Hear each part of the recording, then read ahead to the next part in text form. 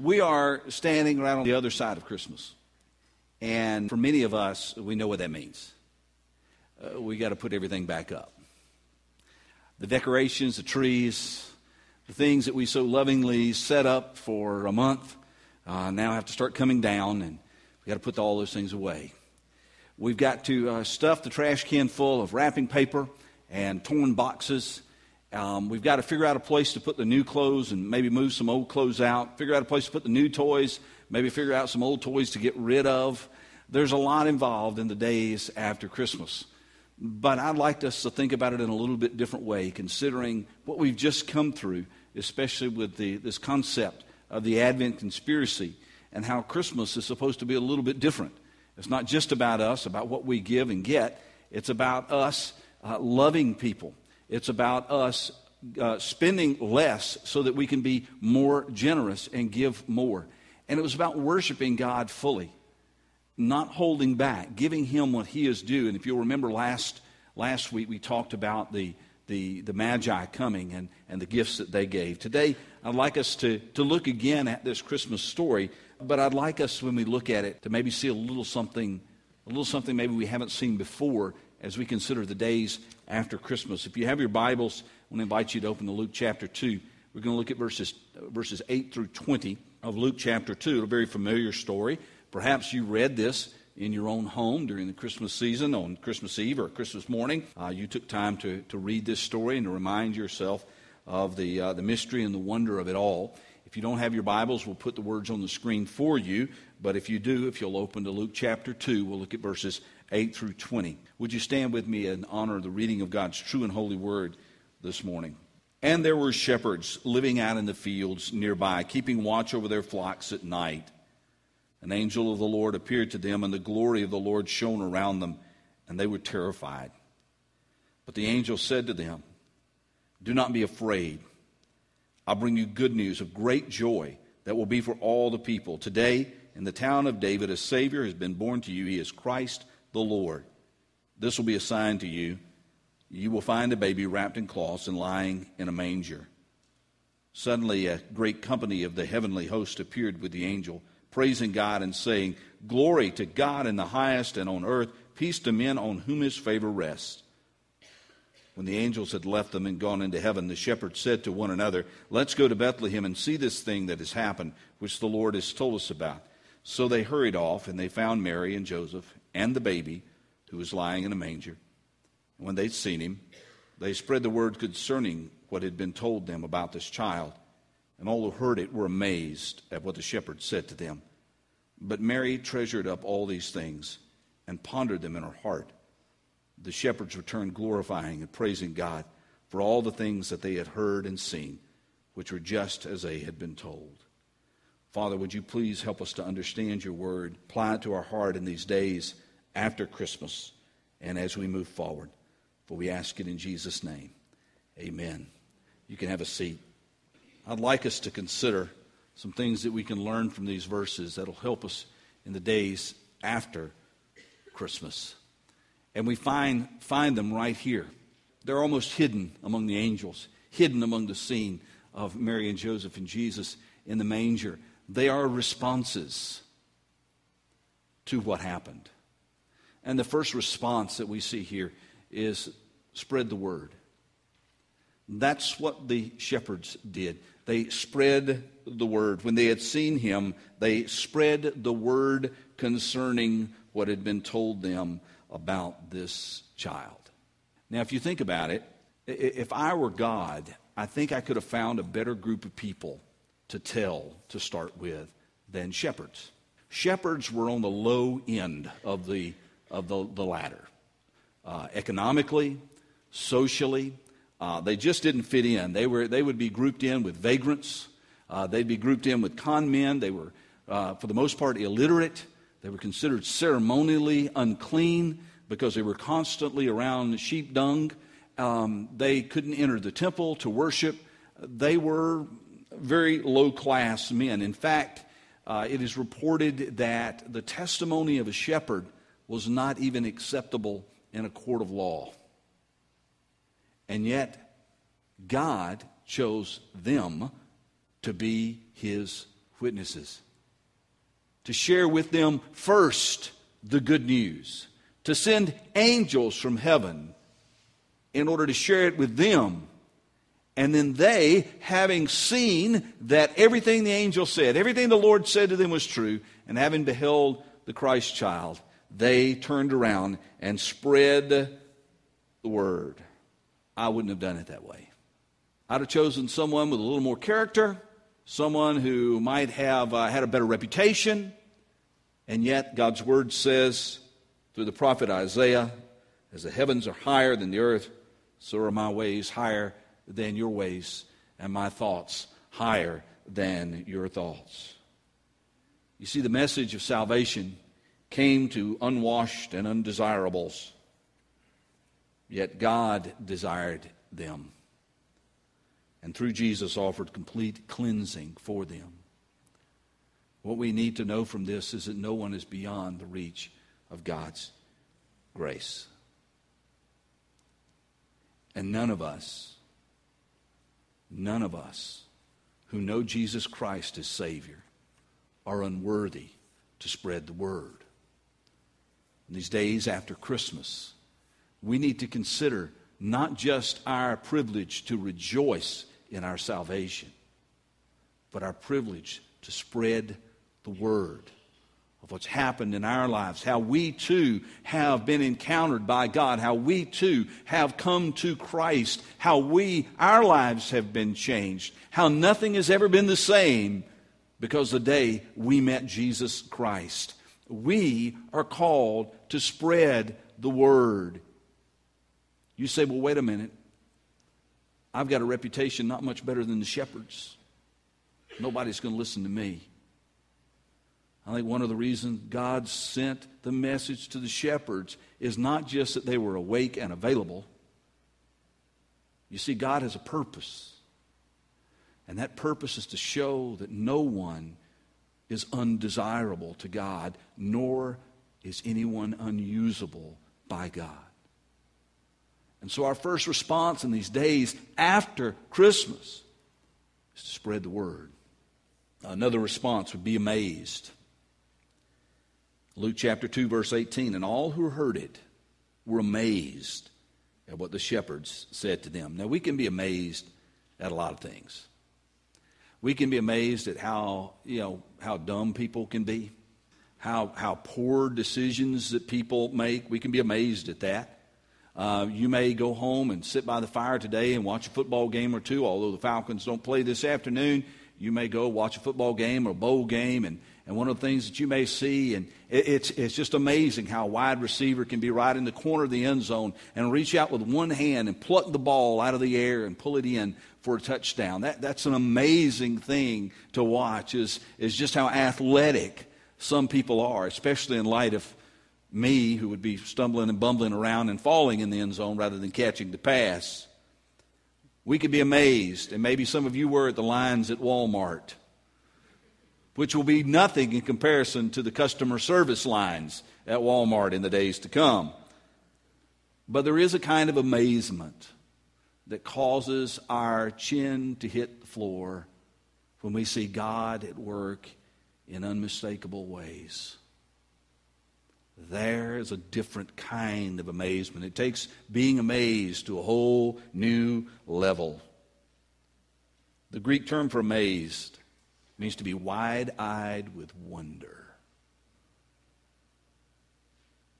To be wide-eyed with wonder. As the shepherds went about, probably telling other shepherds or whomever they could find who was awake and would listen. When the people heard it, it said they were amazed. They were wide-eyed with wonder. We need this. Every year, now for 20 years, I've been preaching through Christmas. Lim, you may have a few more years on me in that department. And one of the struggles that pastors face as they go through Christmas or go through Easter is that I've told this story how many times now? How can I make it interesting? And once a pastor's done that, he's crossed a line he should never have crossed. You see, our job is not to make the story interesting. Our job is to share the story. Our job is not to make God's Word come alive. Our job is to present God's Word, which is alive. You and I get caught up in so many other things that sometimes we lose our sense of awe and wonder about the greatest of things. That God would love us so much that He would send His Son to this world to be born and wrapped in human flesh, who would come in order not only just to teach and to live, but to die for us so that we might truly live. In these days after Christmas, let's not lose our sense of amazement and wonder at what God has done. The third response that we can see here is to ponder. Ponder. But Mary treasured up all these things and pondered them in her heart. Mary's a wonderful story of faithfulness. If you just consider here this teenage girl who's pregnant with this unbelievable story that the Holy Spirit had done this. An angel appears and says, you're with child, and it's caused by the Holy Spirit. And, how am I going to explain this to mom and dad? How am I going to communicate this to Joseph, whom I'm engaged to, betrothed to? How am I going to share this story in any way that it could possibly be believable? And yet her response was, here I am. I'm a handmaid. I'm a servant. God, do with me as you will. Even in the face of the embarrassment, and even legally, could have been stoned to death for being pregnant out of wedlock.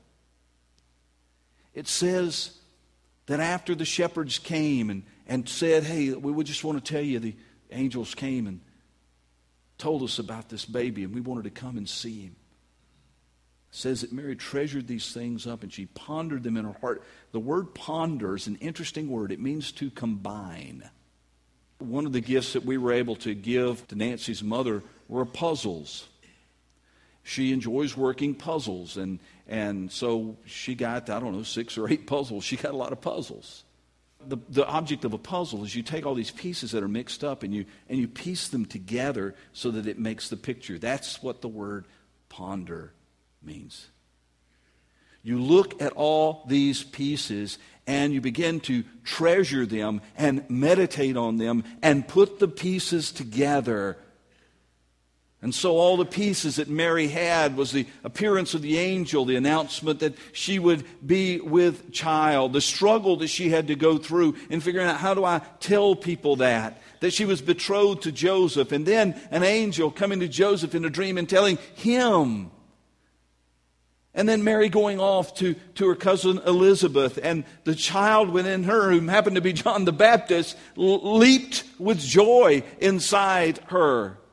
And all these pieces she began to put together in this final piece. This confirmation from God, the shepherds coming, saying the angels have appeared to us and told us about this child, made the picture complete. Now for us, what does that mean for us? You and I are busy people. We're very busy people. Taking the time to meditate on all that God has done and is doing in our lives, and to treasure and to value those things that He has brought into our lives, helps us put the pieces together and see what God is up to, see what God is doing in our lives. It is so important that we set aside time to ponder the work of God, because God is at work. He spoke to the prophet Jeremiah, I know the plans I have for you. Plans to prosper you and not to harm you. Plans to give you a hope and a future. We would do well in these days after Christmas to sit down and say, God, I believe this. Help me put those pieces together. Help me see all these little bits and pieces of my life that seem so strangely shaped, so miscolored.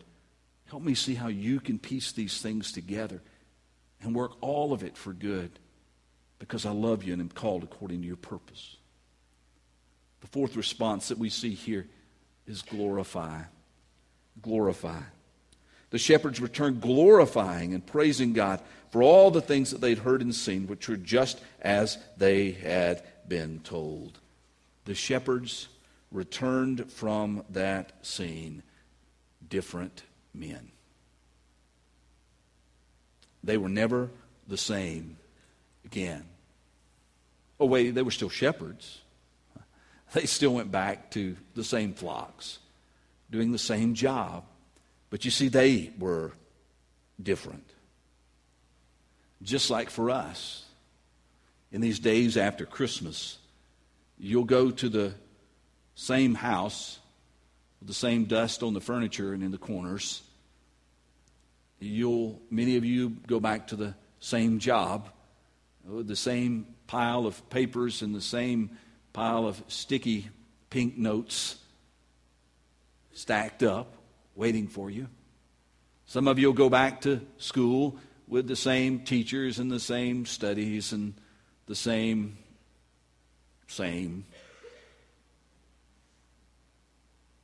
So what will be different? We can be different. We can make a choice to be different. We can make a choice to live at a different level, to live with a different attitude, to approach life differently. Christmas did not change the shepherds' circumstances, but it did change them. Because they had experienced the presence of God in their lives, because they had a hope that went beyond their daily grind, because God's grace had embraced them, reached into the routine of their lives, and His love had accepted them. They were forever changed, and they went away glorifying God. How many of us, our lives would be so much different?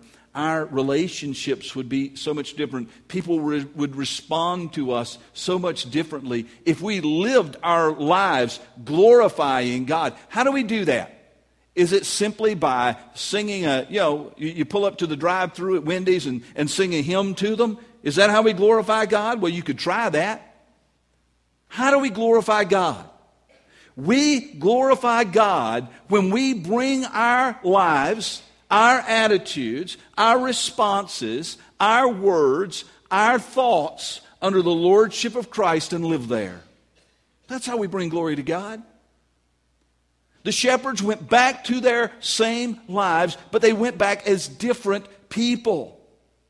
And now they could shepherd sheep to the glory of God. Some of you will be pushing papers to the glory of God. Some of you will be taking tests to the glory of God. Some of you will be dusting your house to the glory of God. And that's the way life ought to be lived. And in these days after Christmas, it's the way it can be lived. See, this season can change us, or we can go back to just the way it was. Don't go back to just the way it was. Let this season and the meaning and the truth of it change you. You see, life can be different if we'll spread the word of what God has done in our lives. Life can be different if we will be amazed at His daily grace. Life can be different if we ponder the activity of God in our lives. And life can be different if we will glorify Him for loving us enough to send Jesus. Your life can be different. The question is, will it be different?